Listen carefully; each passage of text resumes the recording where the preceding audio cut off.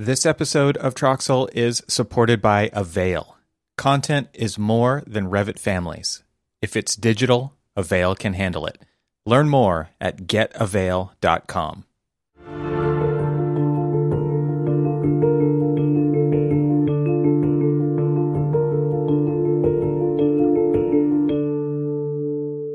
Welcome to the Troxel Podcast.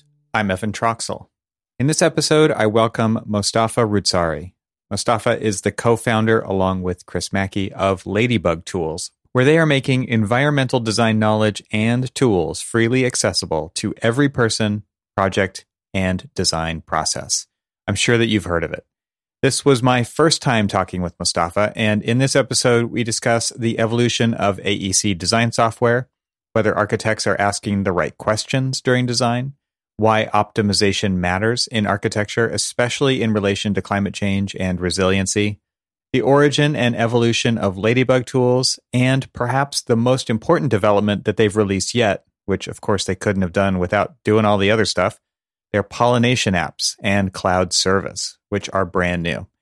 This was a fantastic conversation with Mostafa, and I hope you'll not only find value in it for yourself, but that you'll help add value to the profession by sharing it with your network. Like many of these episodes, the conversation and message is bigger than any one listener. It's something the entire profession should hear and act upon. So I hope that you'll take me up on my invitation to share it with your colleagues and help elevate the industry with me. So without further ado, I bring you Mostafa Roodsari.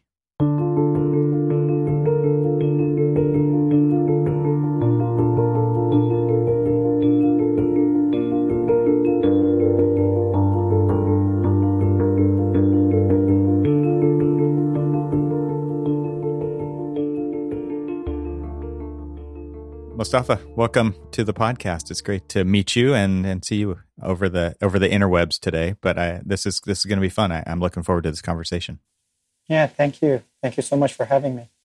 Seems like we've been kind of circling in the same circles for a while. And this is a great first connection. And you've definitely come up on the podcast before when I had Conrad on the show. He was a very early guest, and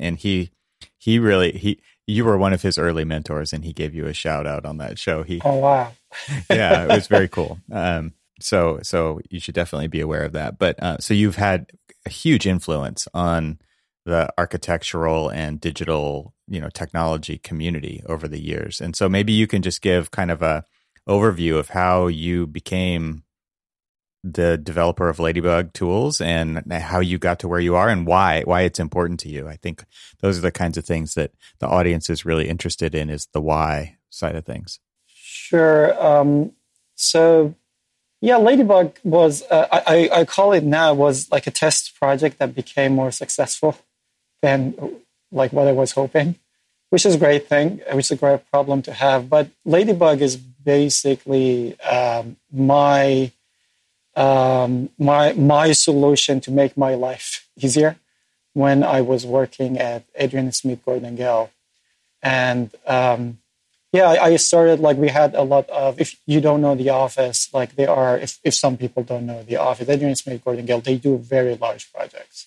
They are the architects for the Kingdom Tower, which will be the tallest tower.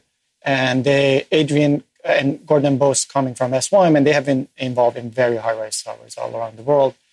And when I joined as an architect / environmental building, whatever, that there was no position for that at the time. And that's the interesting part, I think, because I think one of the things that Ladybug Tools and tools like Viva and Climate Studio now has, now there is a position for this. So you can go in an office and be like a specialist in doing this. At the time, there was no such a thing. So I was an architect with a background in environmental building design too. And I had to do this very large studies on very large projects. And it was a mix of, get geometry, put some in Excel, write some code, run something in Radiance, something in Energy Plus, bring them back, put them in InDesign, and do some visualization. By then the design has changed, yeah. Exactly. And right. Then do it again. And then I started to write some automation using MATLAB at the time. And some MATLAB code, and then convinced the office that we should buy a license of MATLAB because I can automate all these things for you. And it looked very interesting. And like we started to do optimization. And then I became that guy in the office who, like projects would go through. And then there were a lot of great things that I learned, including going back to Ladybug, the fact that I'm not helping the design process. Because I felt, and I was younger, and when you're young and you value technology more than I think what you're trying to solve. I think that's kind of sign of being naive and young to me. And one of the things that I did, one of the projects that we did for optimization, I made the Excel file and said, this is the building we want to optimize. You guys think, I didn't say it like that, but like, if you know what are the best parameters based on your experience, give it to me. And then I'm running an optimization with the computer. And then we compare.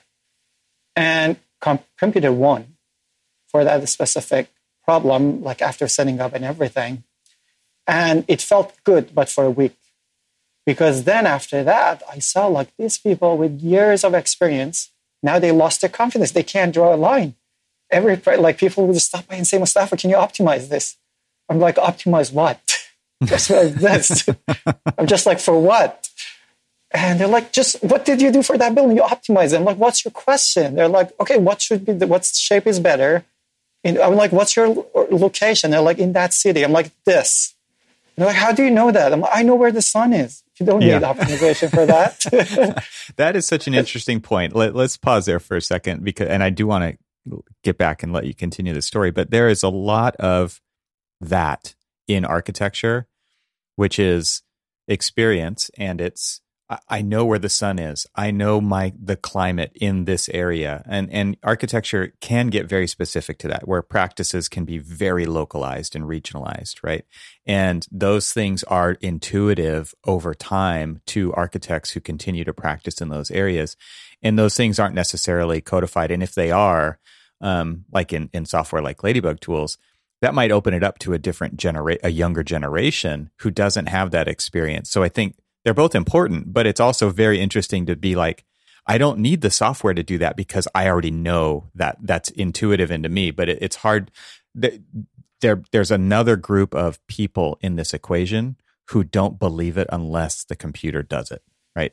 No, and that makes sense. And I should also add that for me, that city, I knew where the city was and I had an idea. There will be other cities that I have no idea. Sure. And it depends on the firm, right? And how broad their practice is. And where the project goes. And we had a lot of projects in China. This one in KL, like Kuala Lumpur in Malaysia. And that was the thing that I started to realize of, what am I trying to do with all this optimization, algorithms? And at the time, even like machine learning wasn't the term. We had neural network. And that was the next thing I was working on, like building a neural network for pushing a building in and getting something out. And I stopped. And that was my Ladybug moment of what are you doing?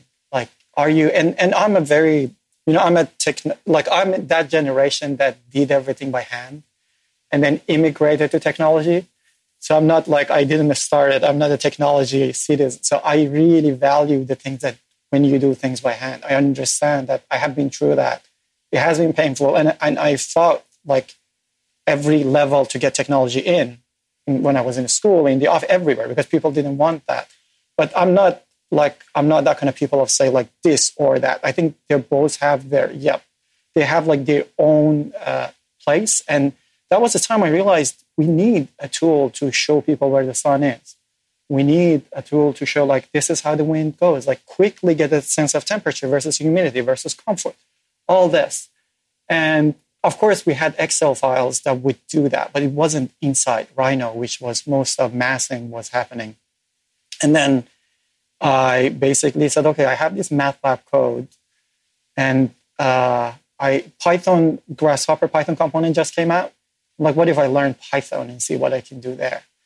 And that was it. That was like the starting point. I just built a SunPath component, and I remember I showed it for a project. And the thing was, again, like, it's interesting I say that, but I couldn't do any of this for the project too at the time, because there was no such a concept of me spending time developing a tool to help the project. So I had to do it on my own time. I'm not saying it is like a bad thing. It's just like that was the culture. It's just like that was the expectation. And And then, it was some path. Then I did something for radiation. Then I had a great friend of mine, Anthony Viola. He's still at Adrian Smith Gordon Gell. We basically started to think about this. We built this box that you could move things around, and it would run some study and then map the results back on top of. There is a video. I think that's now years old, but I can share it with you on YouTube. And we had to stay for that long enough for all the buildings around to turn off their lights, because the camera that we had was really cheap and bad. So we had to wait, because it was just mess around. So we had to wait enough for people to come clean up, turn off the lights. Only emergency lights are on. So now we can test it. But anyway, so that was the collection of scripts that I put together. And then they became big enough. I started sharing them project by project. And I was on the competition team most of the time that I was. So I would move project to project every 2 weeks. So I was spreading this Grasshopper component to different teams of hey, let's do it like this. And then at some point, it felt like this is something that can be a component that I can share with the larger audience. And I went through that. At the time, again, now I remember all this, that there was no good way to package a Python plugin for Grasshopper, because the Python thing, and I just hacked everything together just to get it to work. That's why I say it was an experiment. It's because you're an architect, yeah. You're comfortable with that. Yeah, I'm very comfortable with that. It's like a study model, right? It's just rip a wall out, throw something else in, and it's all hacking at some level. It should work, yeah. If it solves your problem at the time, it's a great thing. And then things have started to become more stable. Then I did open source from the start, so it was, and I started supporting community around it. Started, and then I met Chris Mackey, which Chris basically came in, and then he brought all the comfort knowledge that he had, because my knowledge was limited to what I could do.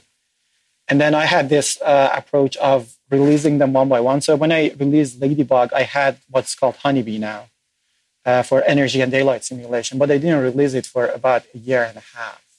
And I rewrote it 3 times. I think only myself and Chris used that initial version that we never released until we released it. Because again, I'm very traditional in a sense of we need time for people to learn this before they jump to more advanced studies. So let's build the community, let's build the knowledge base, and then do Honeybee. And we did Honeybee, and then Butterfly and Dragonfly, and I don't know. And now we are working on Pollination.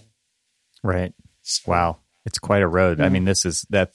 And give us an idea of the overall time frame that all of this happened. I'm not good with dates. I have it. That's why I put it up Pollination website. But I can go there and let you know. So I mean, this is a nerdy joke, but that data in my mind is like a dictionary, not like a list. The difference is dictionary is hashed. There is no, you just key value. List is ordered. And I don't know when things happened. I just know what happened. It's just if you tell me, I have a hard time to know, if it was 2 months ago, it was 5 months ago. I just know it was something. Yeah, I have podcast amnesia. I don't even remember what I've talked about on previous shows. So I definitely can, I understand what you're saying. So I have it here now. 2013, Ladybug happened. Then February 2014 was Honeybee for Daylight. 2014 September we did Honeybee for Energy. Then 2015 I started refactoring everything, and during the refactoring 2016 we released Dragonfly. 2017 we did Butterfly, and at that time Ladybug Tools was a thing, it was big enough. And in 2018 we started the company Ladybug Tools LLC, Chris and myself, because it got to, and I changed jobs during this time from architect. Then I became an integration application developer at TT, Thornton Thomas City, and then I took a job at University of Pennsylvania to teach, because it was just project was too big for me to have it as a side job. So teaching would give me more time to also develop this, and I was teaching the same thing. And then in 2018 it became that moment of, we said, okay, let's make it a company. Either we are going to make it, or it's just I can't do this like because it was so big, like too big. You had to of make a it project. legitimate, right? You can put it that way. And then when we started that, we started as a consulting company, but then we always had this idea of cloud computing and like collaboration around this. And this is still limited only to Grasshopper users. And Grasshopper is, a lot of people are frightened of Grasshopper and how it works. And we applied, we teamed up with a few cloud providers, and they either went out of business or it didn't work out. And we even worked with Flux. We were working with Flux at the time, that they had to, what they called it? They didn't say they closed down. They changed their business. I don't know what pivoted. They called. Yeah. Pivoted. Yeah, that's the thing. Thank you so much. They pivoted before they doing the pivot. And then we applied for a grant, a SBIR grant, and we got that grant. And that helped a lot to start Pollination as an official project, because it's really hard. And software development is a very expensive business in general, and it takes a long time. So from 2018, August 2018, that we started Pollination, which we didn't call Pollination at the time, of course, we called it Ladybug Tools Cloud or something, to 2021, we started our early access. So it took about less than 3 years to just rewrite everything for being this cloud-based interactive ecosystem of tools, which is Pollination. Wow. That's quite the timeline. So you're looking at almost 10 years, call it 8 to 9 years to go through all of that and the refactoring. And like you said, writing software is difficult and takes a long time, not unlike large architectural projects, right? But I think it's interesting, the disconnect between architects and having in-house software development teams and still not understanding how long it actually takes to do that stuff, right? It's like, but it's just like what you do, but different, right? Yeah, and it's different, right? There is a difference between something that runs on your machine and something that everyone all around the world can open and it runs. Mm-hmm. So something runs on your machine, I can do in 2 weeks. For example, let's say.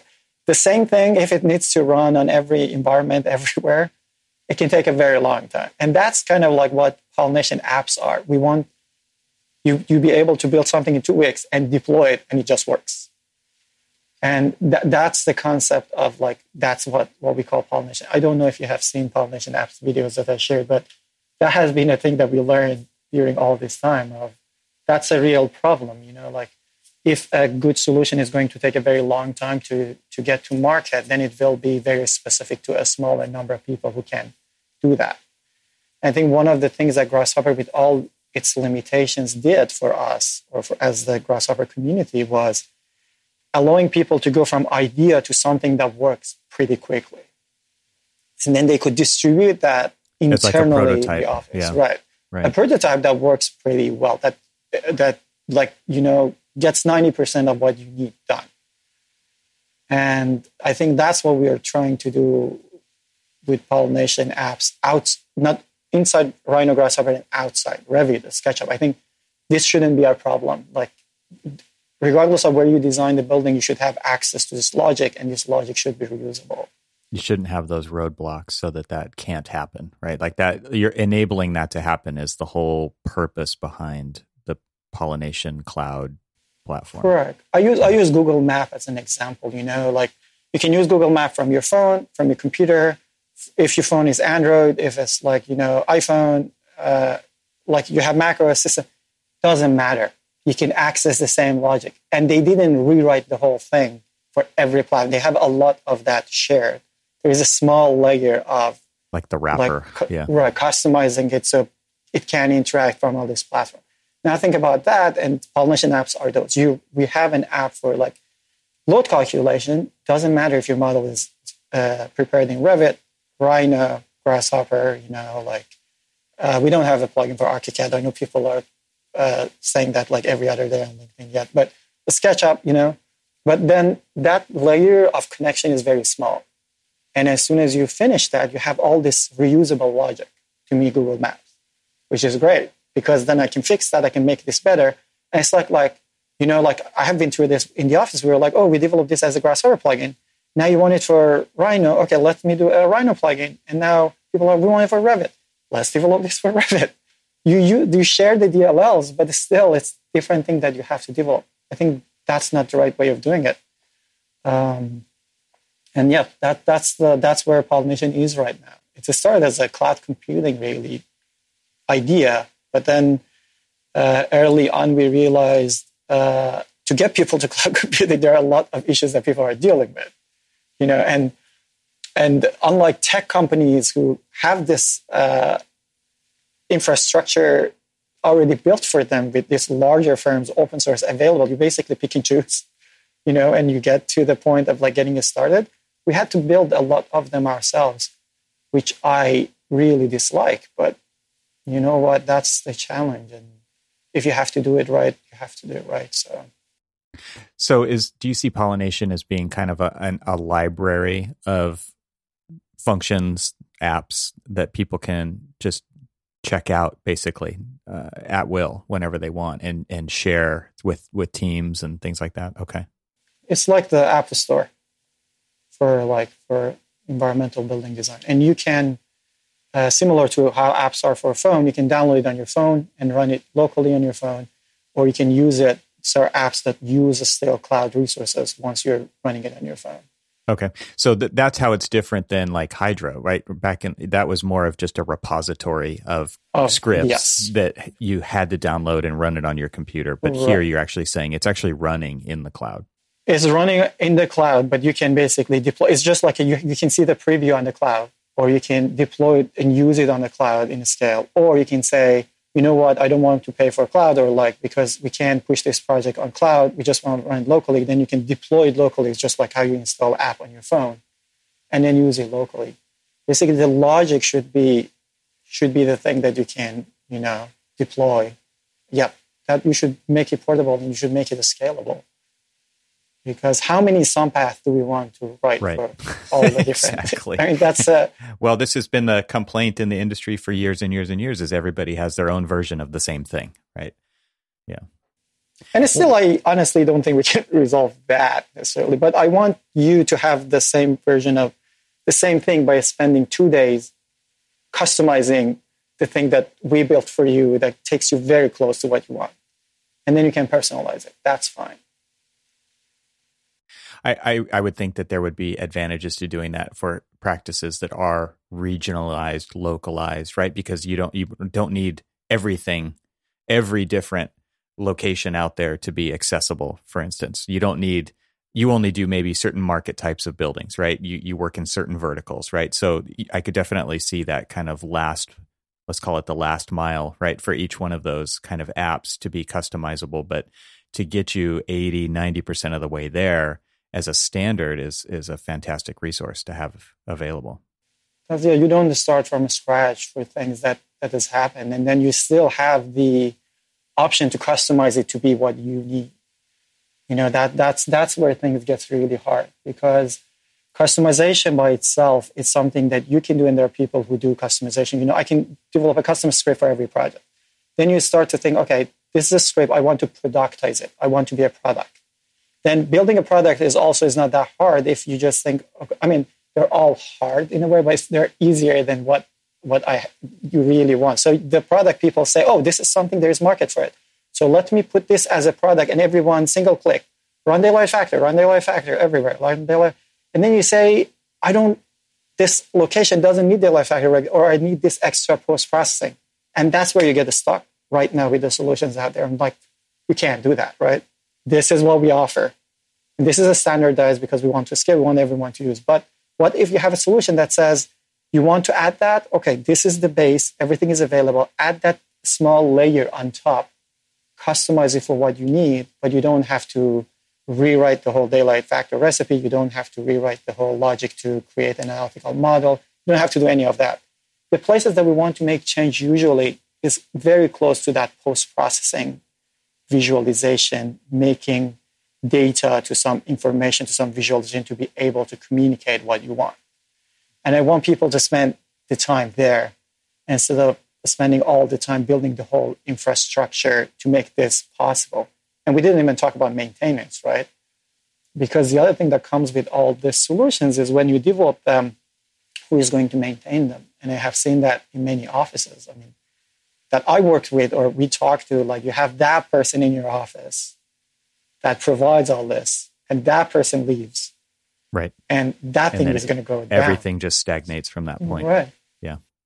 Yeah. Interesting to think about it from the positions that do or don't exist in every firm has kind of a different recipe on the personnel side of that as well. And so to your point, if people do move around, it kind of they leave that librarian kind of post of what happens to that stuff? Do people continue to use it and it doesn't, and it's either broken because the host software gets updated, or there's so many different factors in there that can totally hose it. Yeah, software is, if your software has even a single dependency, then it's a dynamic thing. You can't keep it working. There are concepts like packaging and everything, but especially for CAD plugins, when you develop plugins, what you said, Rhino is the new version, Revit will have SketchUp. And at some point, either you have to stay like years behind because of this single thing only runs here, which you don't want to happen, or you have to update, and then like all the time and money that you put for that thing to happen is technically gone. And I have been, approached by the offices after I leave. They're like, "Can you rerun this thing?" I was like, "I can't, because I honestly don't remember what that project was. I don't know where was the script." It's not that I don't want to. But I honestly can't. But I don't want to. There are cases that I didn't want to, but I think like that shouldn't be a problem in the industry, because now like one of the other things about pollination is because you have this concept of, a repository, a project. So when you run this, it's there until you delete it. So you can always keep them available and ready to be visualized, ready to be recycled, or, coming back from the ashes. So you don't do the Phoenix thing. So you don't end up with that problems. And again, a lot of these concepts we borrowed from software development. Software, they do this. Like GitHub is designed to do this. We didn't have to come up with a lot of these concepts. We just had to learn and just say, this can be a very good use case for us. Let's just use it. Let's just make it accessible to AEC. Yeah. Well, I know there's a lot of people out there who know exactly what the tools are that you're offering, but I think there's probably people who've never used it or maybe never heard of it. I'm sure they've heard of it, but maybe never used it. Can you just give kind of a rundown of what's possible with, like your shirt says, I assume it's love simulation, right? And it's this idea of, we talked earlier about the idea of software as a prototype. I mean, a lot of buildings are prototypes, right? And the whole idea behind simulation is to make it less of a prototype. It is to actually gain the insight during design of how the building is going to perform, so that, we can be held to a certain standard of accountability and actually put our money where our mouths are, as like, this is what the building is going to do when it's built.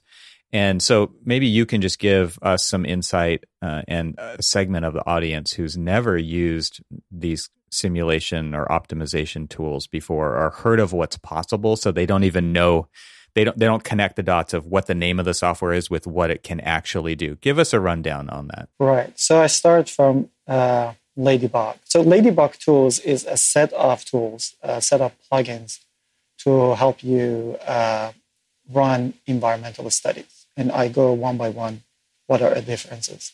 So Ladybug is focused on weather data analysis. So if you want to know, like, in this location, what's the temperature looks like? What's the humidity looks like? Where the sun is? Run quick radiation studies. Run quick sunlight average studies. If you want to understand where the sun hits you the most, where to put your window, which windows need protection without getting into building. You want to understand the massing. That's where you use Ladybug. And all these plugins are plugins for Grasshopper, the Ladybug Tools ones.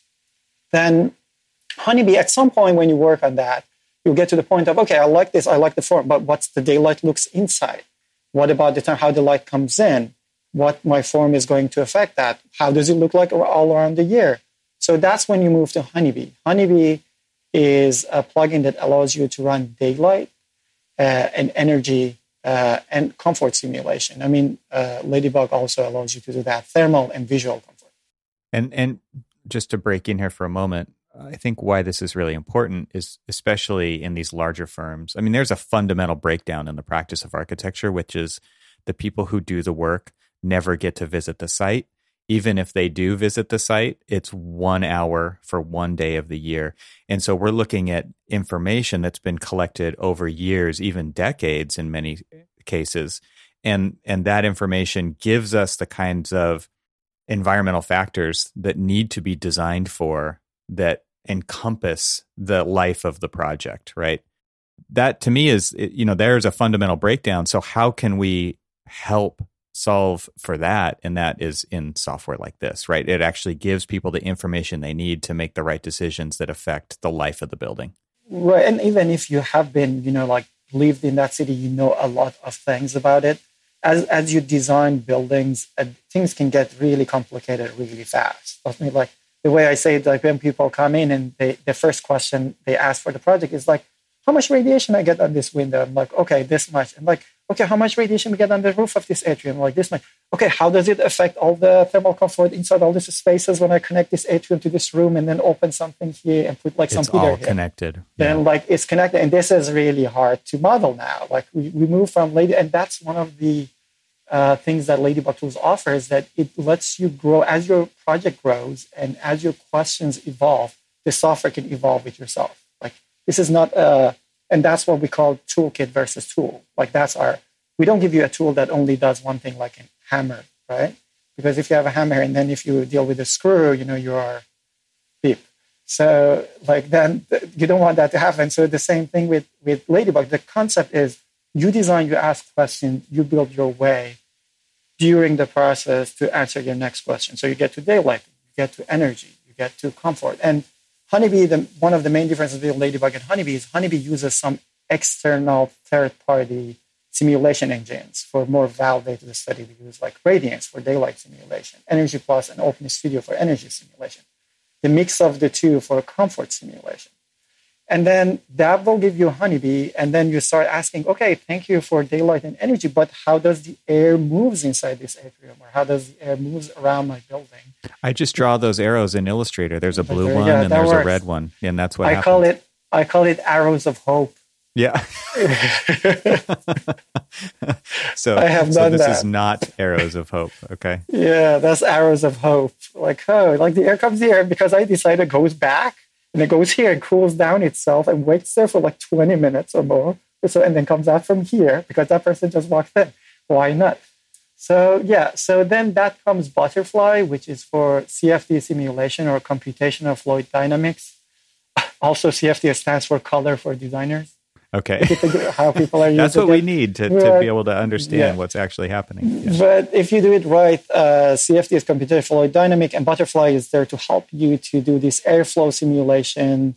If you want to also, you can push the result of airflow simulation back to Honeybee to do more accurate comfort studies and all that. So mainly like the things that architects deal with usually is outdoor comfort for wind speed, then it's outdoor comfort based on radiation and wind speed. That's where Butterfly basically adds on top of a Honeybee and Ladybug. And finally, you can scale in a different way. And that's I have one building and it's great. What about like a combination of buildings? What if I want to do energy sharing with this building? What if I have an urban design project? How do I model that? And that's where Dragonfly comes in. And Dragonfly adds another engine called UrbanOpt that's developed by National Renewable Energy Lab again, and we work with them, and gives you access to UrbanOpt, OpenStudio, and all those to do the studies in the scale of like urban scale of studies. So that's how things are different. So start with Ladybug, work with 6 months something, you get to Honeybee. Honeybee is easy to work. Then maybe you need a touch of Butterfly at some point. And if you get urban projects, you can use Dragonfly. And we see all of this, and this designed like an ecosystem so you can go between them and they all talk to each other. And I think that's the point. We don't want people to make a model, just put it out there, restart. And that's one of the things with Ladybug Tools I'm proud of is this workflow between architects and engineers with different specialties and consultants, we can all work using the same platform. We didn't have this. It used to be like, oh, I work with this thing. Thank you for all the I'm redrawing everything from scratch again. Yeah, thank you for doing all those considerations in your design. We're not going to consider any of those for our thing. So this is what you get. So those are Ladybug tools. Now pollination, why did you need pollination if you had all this? So Ladybug tools had two limitations, major limitations in my mind. One was it was Grasshopper only. And that was making it very limited to a group of people who knew how to use Grasshopper. Yeah, a minute ago you said everybody can use the same tools, right? And it's like asterisk if they all use Rhino and Grasshopper, or maybe your Revit inside Rhino, or Revit, Rhino inside Revit. Sorry, Rhino inside Revit. Yeah, everything inside everything. Right. But now, actually, that's kind of like what pollination is too. Like pollination is changing that. But with pollination, we added a CAD plugin for Rhino. We added a CAD plugin for Revit. And then we built cloud computing, and we built a cloud repository, the marketplace that we just talked. We call it Pollination Gallery. So with the combination of all of this, now we are bringing the best of Ladybug tools in all these tools. And we're also building a collaboration layer on top of all these workflows that I just mentioned, using Pollination platform itself. So these are the two, for me, the two things was like, it was limited inside Grasshopper, and the collaboration piece was missing. Grasshopper is not necessarily great as a collaboration tool. It's great for building a prototype, but then you get stuck when it comes to collaboration. Yeah. Yeah, absolutely. I mean, Grasshopper is great for one person at a time working on a thing, but kind of like code, right? If they don't build the script the same way you do, they don't comment it, somebody else needs to get in there and do something with it. I mean, not only can two people not work in it at the same time as far as collaboration goes, but collaboration is difficult with workflows and methods and thinking of the way the system works, and even to deploy it. I mean, there's the UI, obviously Andrew Human has done work to help make it accessible to more people. When you're inside Rhino, you don't have to open the script necessarily, right? And get in there and rewire things. But even there, it's still hard for people to kind of digest and take it on. I mean, there are things. So the good thing about code is because for a very long time, people have been working together, collaborate to develop software, writing code. There are tool sets like, again, GitHub is the one that most people know. Like, there are ways to compare code. There are ways to version code. There are ways to understand what has changed. There are ways to test code. There are ways to go back if things fail. It's this whole other layer, though, right? Yeah. Grasshopper doesn't have any of that. Right. And Pollination apps, by abstracting the logic into Python code in the apps, now we can use all that. So I can tell you, like, if this app works in this version is containerized, it works. As long as the connections to the CAD plugins are there, it will work forever. And I can see the differences within each version. Grasshopper challenge that we had in offices, in larger offices, it happens is just, you just give a script to someone, they come in and edit something. There is no versioning, you don't know. They might make a mistake, or you just forget. You just go open the file, you run it for someone else. Assume it's correct. Yep. And then you just see it and oh my God, what happened? And now you can't even, there is no quick way of seeing like what has changed between the two versions. And that's a big problem because that's a liability problem to me, like you don't know what are you running. You think you know, but you don't. And that was just not efficient. I think that's one of the things that we're trying to resolve with Pollination. I mean, just to make sure I love Grasshopper and what it has done. And I think I said, like, you will hear me saying that I don't think anything is bad or good. If you use it right, it has a place. The things that are good, it has a place and a time for using it. It has its own limitations. And you wouldn't be where you are without it, right? Most likely. Yeah. The whole industry wouldn't be where they are, like the tech. We wouldn't be where we are without the tool, without the community. Let's take a quick break to share more about our sponsors. In this podcast, I talk a lot about all the realities with my guests, mixed reality, augmented reality, virtual reality, all the realities. And I've got a new message for you from my friends at Avail. Let's talk about the new reality, which is that content, as I've talked about in the previous message from them, both wants and needs to live everywhere. Long gone are the days of saving files to your local hard drive or to a single on-premises server. In order to solve remote collaboration, information has moved to the edge. The cloud is king, and the number of cloud services out there dictate that the number of storage locations will continue to grow dramatically. Where do you store your files? BIM 360, OneDrive, SharePoint, Box, Dropbox, AWS, Azure. Chances are you probably save them in some weird combination of those that I just mentioned, and more. Well, here's the point of this message. Avail hides the complexity of where content and information resides. What file to use used to be your biggest concern. Now it's where do all those files live. Avail takes where out of the equation, which means that with Avail, you can actually find your mission-critical and not-so-critical files too, right when you need them. Avail helps get you the information you need faster. Go to getavail.com today to learn more. And now let's get back to our conversation. One of the things about, environmental analysis optimization is, you are taking data that's been collected, applying it to design, and seeing an outcome. And it's, like you said, it's like color for designers, CFD, right? So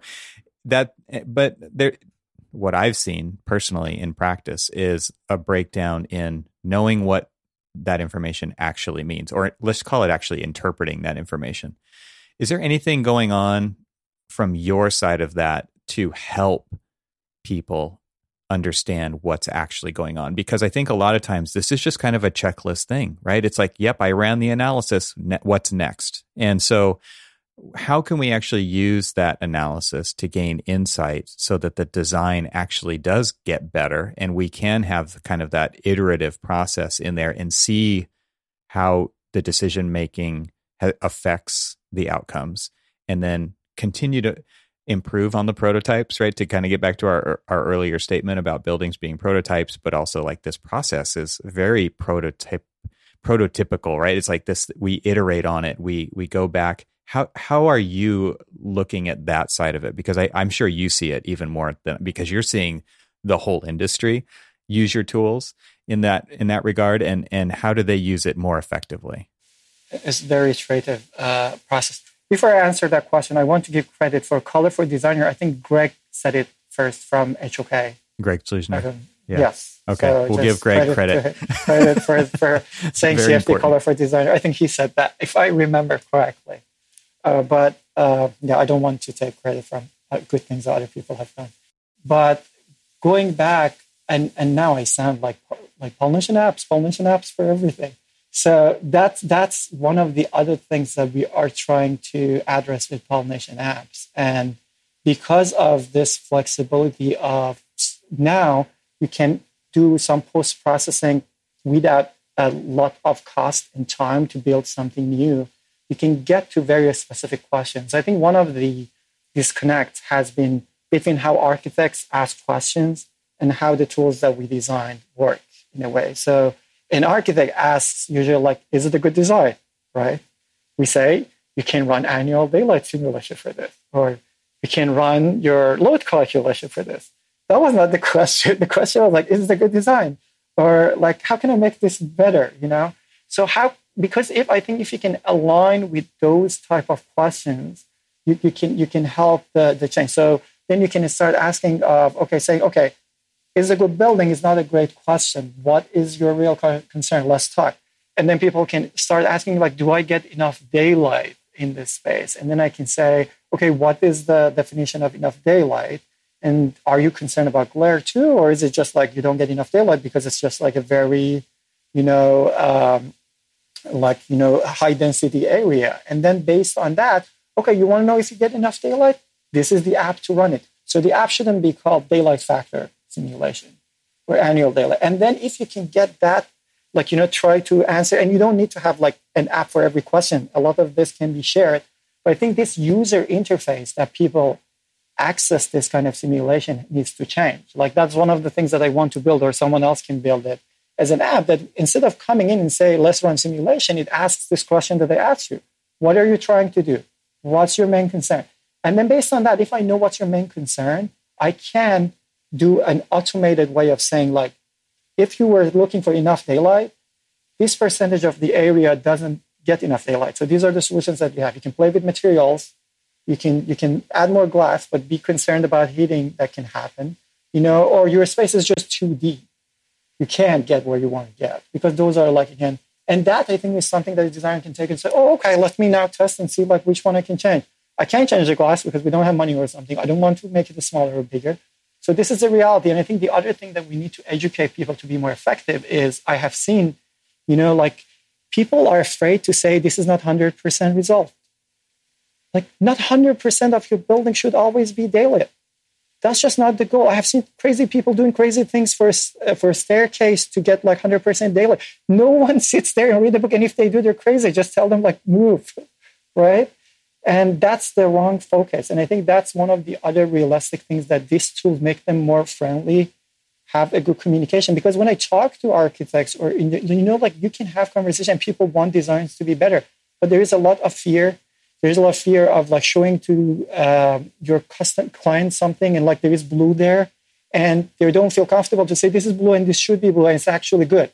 That's why you get all the yellow here, which is good. If I want to make that yellow, your cost is going to be up and you're never there. I think that's the way to change it from a simulation to a communication, to change it from something that I run to something that I consult with to get a better design out of it.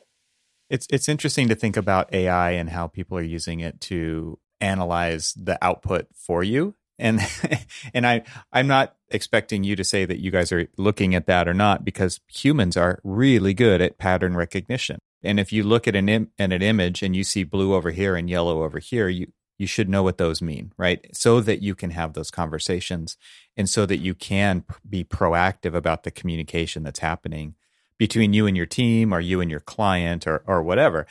It seems like through, I don't know if AI is the right answer or just, let's just put it in that bucket for now. One of the things I talked with Scott Reynolds at Upcodes about quite a long time ago was because you're inputting some constraints into the code, right? The building code. And it's so construction, you start looking at construction type. You're looking at allowable areas. You're looking at all of these things.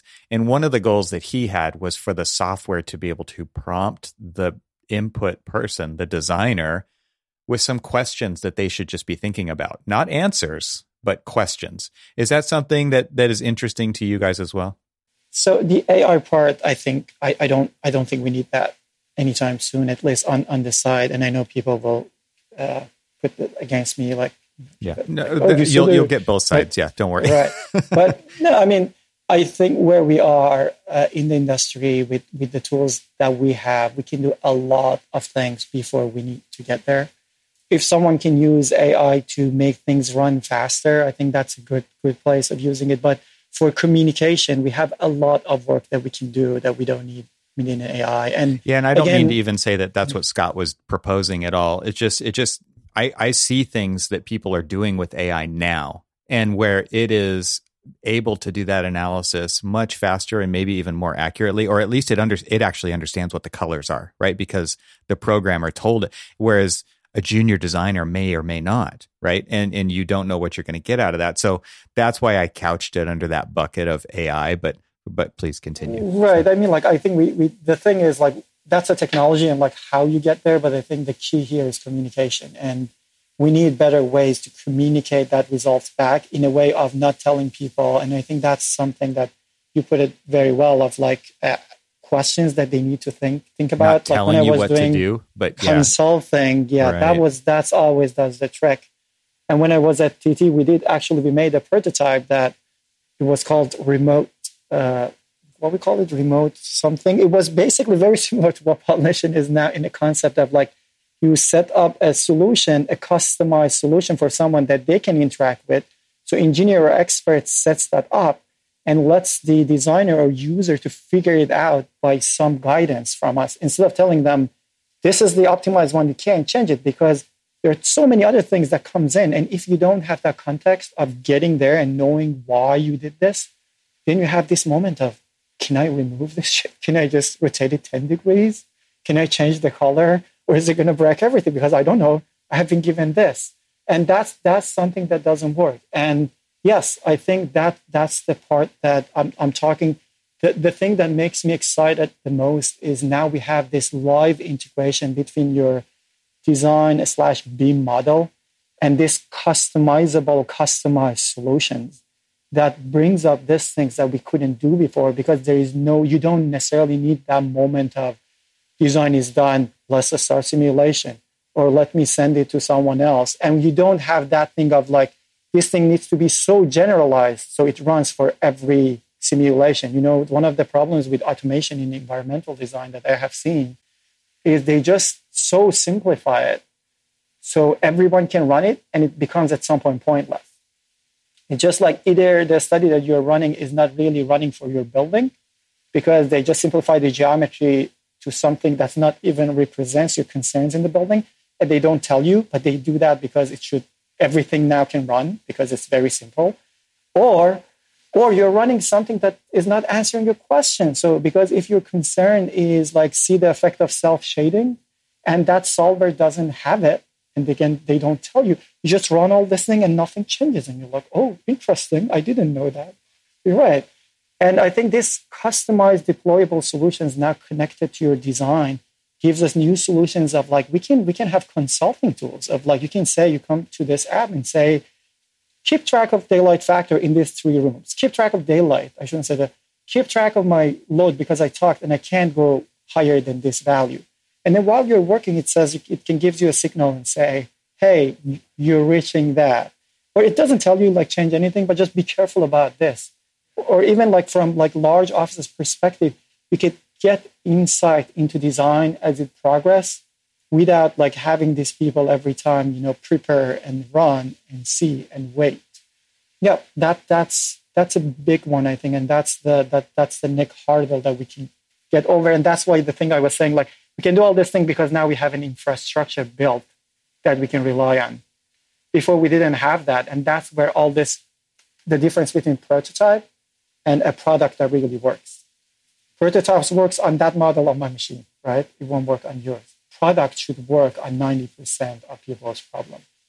And you're enabling with this product that feedback loop to be possible so that you can improve the prototype all through design, right? And design is all of the phases of project delivery, right? And so that's really interesting that what did it actually take? I mean, can you I'm not asking for like dollar figures here, but like effort. What did it actually take for you to, from concept to product to actually make this a reality?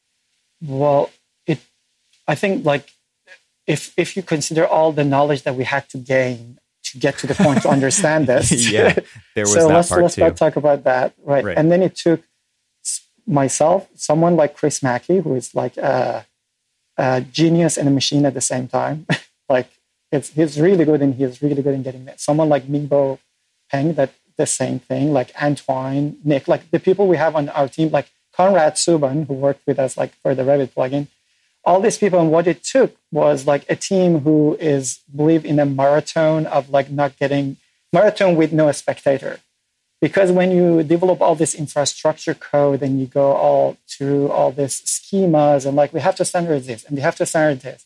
And this is not something that I can show to you or put it on Twitter or like someone and everyone's, this is just that pain you go through because in 2 years, this will pay back. And pay off. And then you need it, and it takes like some sort of like a very specific personality. Usually, these people are not that good in social media. That's our problem. Because you can't market yourself very well. If you're that kind of mindset, you can't do this because the amount of time that you do and you think you're very close, and then you're just like when you get close, it's like a submit, and you say, "Oh my God, there's vertical is up there." I was just seeing it in a surface. I thought like I get there. And you have still to have this persistence and belief of like, we can get there. So what it took was one, developing a standard schema to describe the whole building geometry and metadata that you need for all this environmental analysis. Yes, IFC is out there. GBXML was out there. Couldn't do what we needed to do. So we had to develop HVJSON. The other thing, we had to basically come and say for all this simulations, which we call recipe, we need a schema, we need a way to be able to run the same thing locally and on the cloud without making any changes. So if you tell me this is the instruction of like these are the steps of simulation that I want to run, then I can run it on your machine. I can run the same thing on Pollination Cloud. And you don't have to make any changes. And that's what we do with like, we developed on our own workflow schema, Quimby. For that one, thank God, like for machine learning people, they are automating a lot of stuff. There were like a lot of examples, like we use Argo as a technology, but we had to add that layer on top to make it building simulation friendly. So we had to do that. And again, like those are the things that if they work good, you don't see them. They're invisible, right? And that's the problem with infrastructure. When they're good, you don't even notice them and no one wants to pay for it. That's another challenge. Infrastructure in the US, I think like everyone, like no one wants to pay for it. So, yeah, like why should I pay? We talk about it like a tree, right?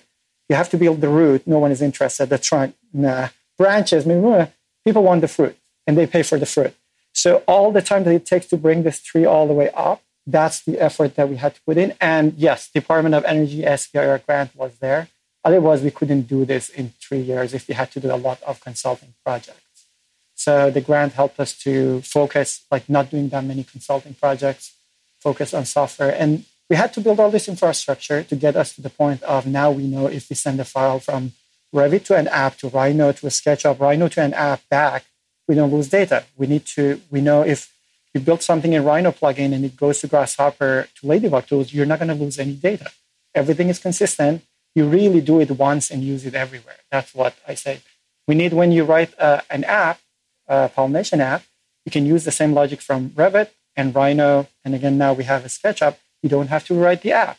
These are big things for me because it took like a lot of time doing this over and over. And we can't just move forward. That's my problem with, I care about buildings and, like getting it right much more than architecture profession, engineering profession, everything. And it's frustrating to see us, staying and just doing the same thing over and over. And, this very famous thing of like, someone showing people wheel and they're just like pushing this thing with like a square wheels. And they're like, oh, don't talk to us. We're very busy. And I understand why, and like that's now who I am, right? I have this wheel now. I have to show to everyone, educate everyone that this is really a wheel and this is really work, and we put all this time to build it. I'm happy we are now on the other side of it. So we have whatever happens to Pollination, we built it. It's done. It's doable. These are not ideas. These are products. You can download them. You can use them right now, and they're going to get better and better from now on. So I think like the big question is like, what will be the response of the industry and, adoption and traction. And we have done that with Ladybug Tools. And I told you, we are like this mentality of like a marathon-like thing and I have this thing, if you survive long enough, you will have the chance to make things better. So it's always like, the key is if we can go long enough, then we will have the time and the luxury. I think it was a luxury for us to rewrite the whole Ladybug Tools to make this. But the key was like we were around long enough that we built the reputation. Yeah, you have your foot in the door, right? The people know who you are, what you stand for, why you exist. And now to have, I love the analogy of the tree that you gave earlier, because it sounds like these apps really are the fruit that people will be able to latch onto and just enjoy. But there's also kind of this layer of case study, almost communication, examples of beneficial use of these apps that will actually convince people to want to try them. And so you're halfway there because you have such a track record in the industry with Ladybug Tools. But I think you also need those, I'm sure you're well aware of this, but for the apps themselves, for people to really adopt and get the traction that you need so that you can affect the industry at scale, because that's actually what's important, right? Is that these apps help architects make decisions and make better buildings that affect the industry and the world at a much larger scale than just one little project at a time, or on some projects actually is what we should say, right? Because it's not getting evenly used across the whole industry. That's very true. And then do it without compromising the quality. that has been a big thing for us because, again, we are, automation wizards, I can say. Like, we have done any kind of automation. We can do, like, we can automate the stuff, like, right, left. But the key was, like, how do you do automation with education and keeping the quality in a level that it should be? Again, I understand, like, to use a food analogy, like, sometimes you just want a French fries and a hamburger, right? To drive through, yeah. Yeah, but you don't want that to be your only option. You want that to be one of the options. And there is a place for that. Maybe like every 3 months in our family, we try that.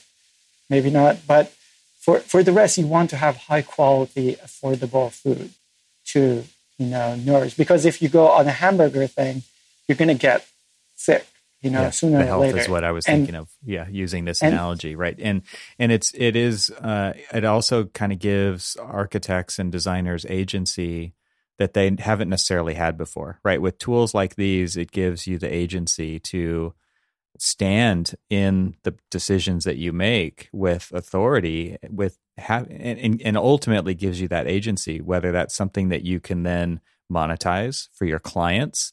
I mean, it gives you additional capability, right? And additional capability should be compensated for. And I think that, like, architects don't think about that enough. And there's also a disconnect in firms, right? From the people who are doing the work, the people who are doing the business development, writing the contracts, what's included in the contracts, what are the deliverables. But all of these conversations need to be on the table with all of those people at the table so that we can elevate the industry, because we're elevating the built environment with tools like these. Mm-hmm. Yeah, that's the goal. And as you said, we have a lot of work in front of us. And I think our team is like we're not afraid of doing it. And that's my the reason I'm doing this is because I really want everyone. And we that's our, like Ladybug Tools, like providing, simulation is knowledge to every project, every person. We really believe we want every project, every person have access to it. I know not every project, every person will be able to use it anyways, but you have access to it. You will have to, if the chance comes, you don't have to build everything from scratch. It should be like Grasshopper was great, but still like that, it was really hard. Now I wanted to make it easy enough, but keep the quality high enough. So I don't put like garbage in, garbage out on Destroy it for people. That's the last thing in my life I want to do with automation, to just like give people false sense of expertise and understanding that I see a lot with like simplified tools, for the lack of a better term. I see the presentation. I honestly I don't know what to do. It's just kind of like, it's very sad that like they put like a massing with no window and something, and then they do a parametric study for massing to just optimize heating and cooling. I just want to cry. It's just, or simple. And these things are really bad, when you see, because you just see technology is getting used in the worst shape and form possible. And how can you change that? How can you bring this automation and all this power? And again, I'm not even like in optimization right now. I'm just like simple. I have a question. I want to get a better understanding. Help me during the process, and give people something that they can trust. And, like if they put a little bit of time of learning, of like understanding, and you can help them during process. Again, that's the thing that we had about like helping them ask the right question. That's very important. And as I say, like automation in building industry, when it comes to simulation and all those in AI, if you can remove the people 100% from the whole process, I think we have a chance that will give us a great solution. Otherwise, you will have that moments that the person have to make the call. And if they're not educated, there is a good chance that they're going to make the wrong call based on data, information, everything. I mean, that's our goal, right? But you have to bring everyone up by educating them, by making everyone comfortable. And then these tools are just part of the process. No tool is going to solve the whole problem of the whole industry, right? Whatever they are, as good as they are. The thing that makes me want to cry is, since we're in a therapy session right now, is the kind of willful ignorance of the tools that do exist, like these, and what they can do, because it doesn't take much to learn the big picture about what's possible and what can be done. And so it's not ignorance, it's ignorance, right? It's like this, they ignore it on purpose at some level because all of the information is available. And so because we live in the information age and because we do have access to any kind of information that we could possibly want at any time on your body, right? Literally at any time.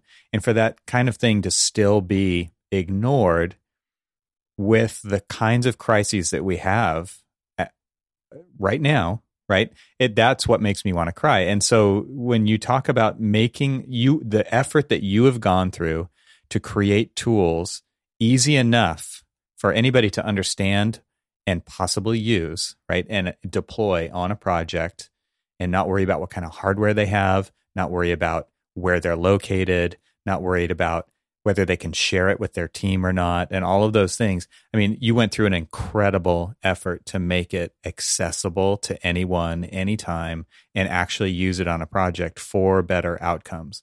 And that to me is, I mean, you've gone through this crazy effort, and for people to ignore that for any reason would be incredibly sad.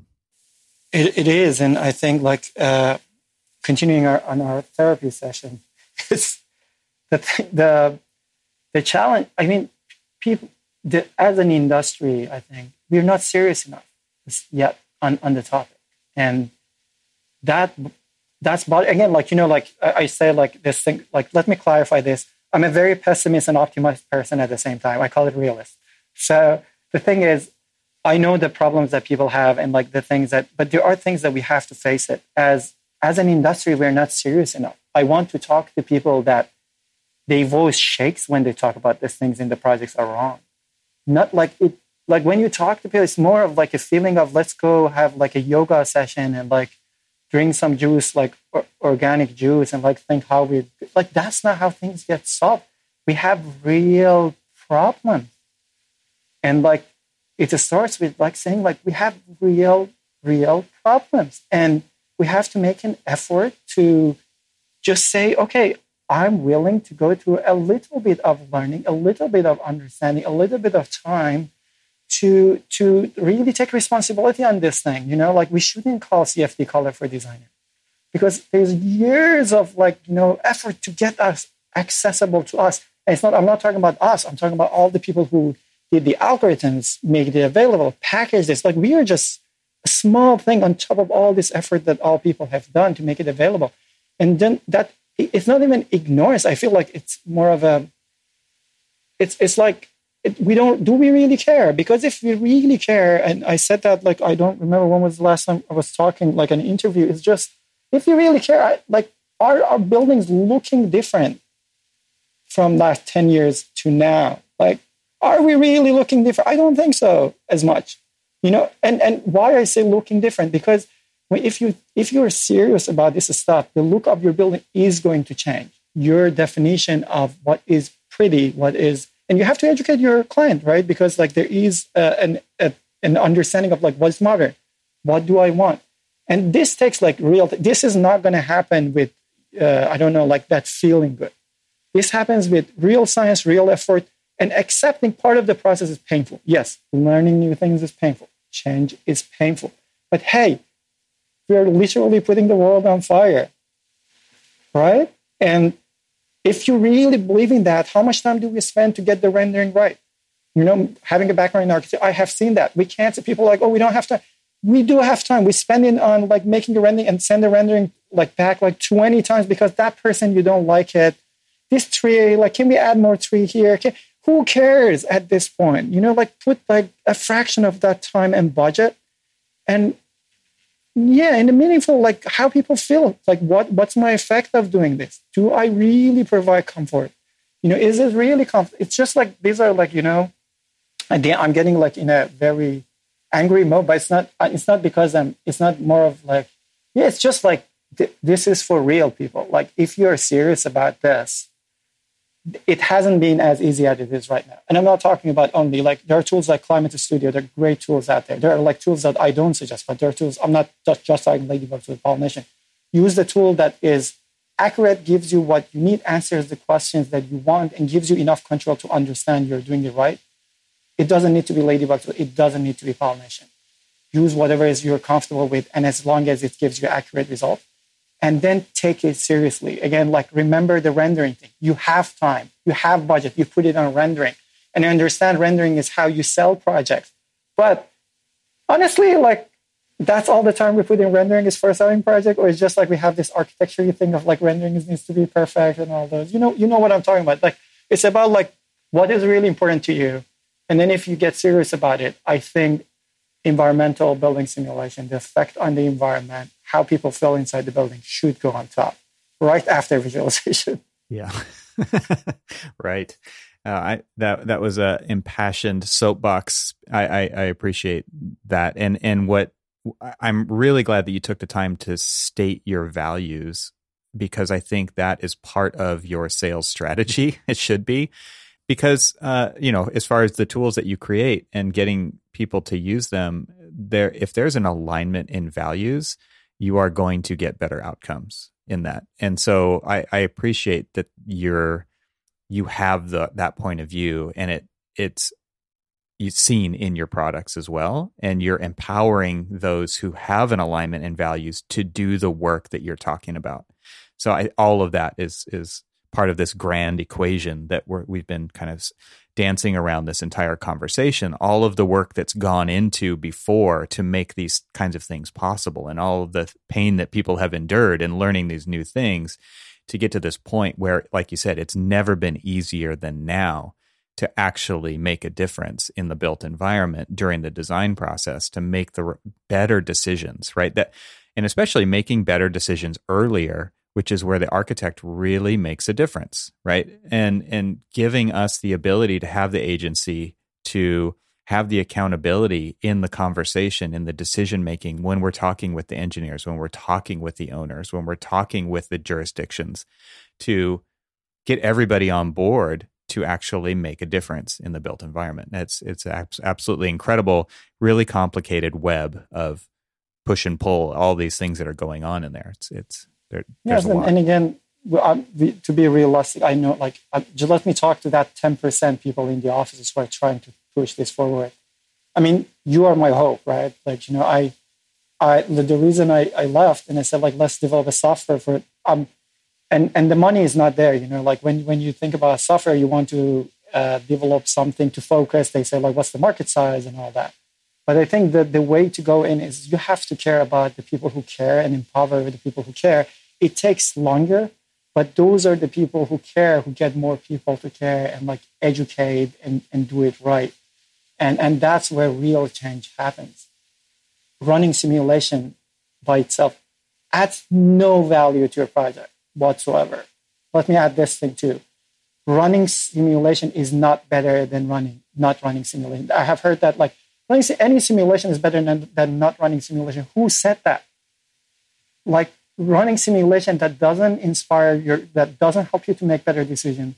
Running simulation that you can't trust the results is a waste of time. Don't do it. Do a favor to me. Don't do it and yourself, right? You want to do it right. And I think, like I said, it takes time, takes energy, everything. But those people, those are the ones, I believe that we have enough people in the industry who care, and they will be the ones. And my job is to empower them, to empower more people in the offices to reach the math with understanding of those people are afraid. Those people have, there are things that they don't understand. I think this, what you said about ecosystem of, it's tools, and it's also community, and it's people, and how you build this community of people who make it welcoming and who make it in a way that you can share and you can learn. And it's totally fine to come in and say, I have absolutely no idea about this topic. Help me learn. And you cherish that. I think we need these two hand in hand to stop. And I added that thing of let's not go for perfection. We can't get 100% thing. Let's do as much as we can. If we have this, I think we will have a healthy equation for a hopeful future of, basically building better buildings, building better built environment. Put the technology in the right place and make the right use of it. Oh man, I feel every time I do this stuff, at some point, I feel people I hope if anyone listens and they can't see the faces and everything, this is only voice, right? I'm smiling when I'm saying this. So it's in a good vibe. But I think I care too much about this at some point. It just, you have to be serious, like not. I use this of saying like, the military and doctors, I think the two professions that they're like the way they educate them, that their training is like serious, because if you're not careful, people can die, right? Life or death. Yep. Life or death thing. And I don't think in any of their education curriculum, you have this thing of like, what they call it in, this is the thing of like, everything should be nice and you should have positive read. They don't do that. I don't think you go through the training and they say, you did a great job. You almost... the trophy for everyone. Yeah, it's great. At some point, you should be told, like, you don't know this. Like, you have to get better at this. Let's get better. Someone, right? Yeah, let's just get better. It's okay. It's okay to be bad as long as you're trying to be better. I think that's one of the things that I see, like, we're just so nice when we talk about these topics. Like, everything is fine, and let's do a little bit better. The reality is, everything is not fine. Things are on fire. And if we don't get serious, things are going to get worse. And we have a say in this, we have a take in this. Let's just get damn serious. I think that's what I'm trying to say. It's not your fault. I couldn't have said it better. And I would love to kind of wrap up and ask you to let everybody know where people can find out more about ladybug, pollination, all of the things that you're up to. So I'll include links to everything that you want to go into the show notes so people don't have to search for it themselves. But if you want to let everybody know where that is online, I would appreciate it. Sure. Yeah, sure. So Ladybug Tools is ladybug.tools, the website. And we have almost all the information there. We have a very active discourse community for Ladybug, which is discourse.ladybug.tools. Pollination is pollination.cloud. And then similarly, there is a discourse.pollination.cloud. And for pollination, we have a monthly user meetup, which is a great place if you want to get involved, if you want to learn more. We do presentation on different topics. I'll do a lot of video tutorials.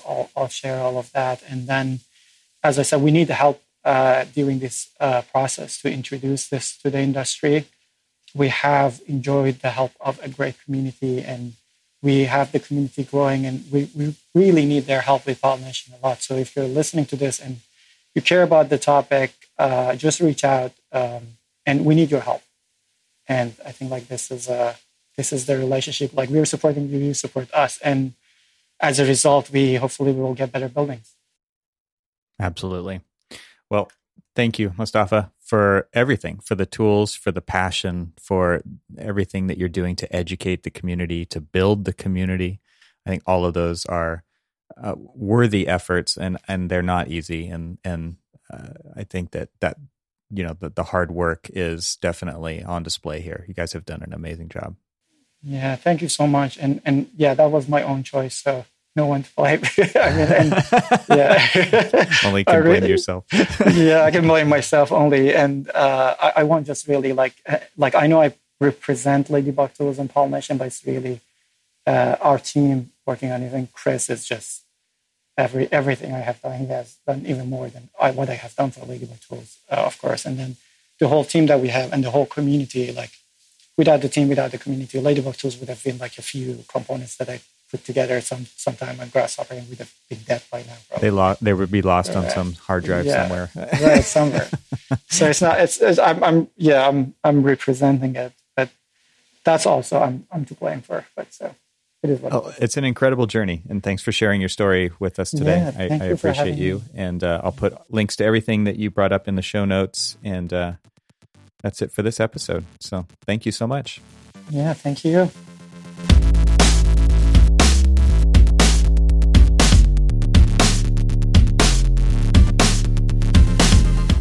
Thank you to Avail for their support of this podcast episode. Visit getavail.com to see their holistic approach to content management today. This show is part of the Gable Media Podcast Network. You can see all the shows at gablemedia.com. That's GABLMEDIA.com.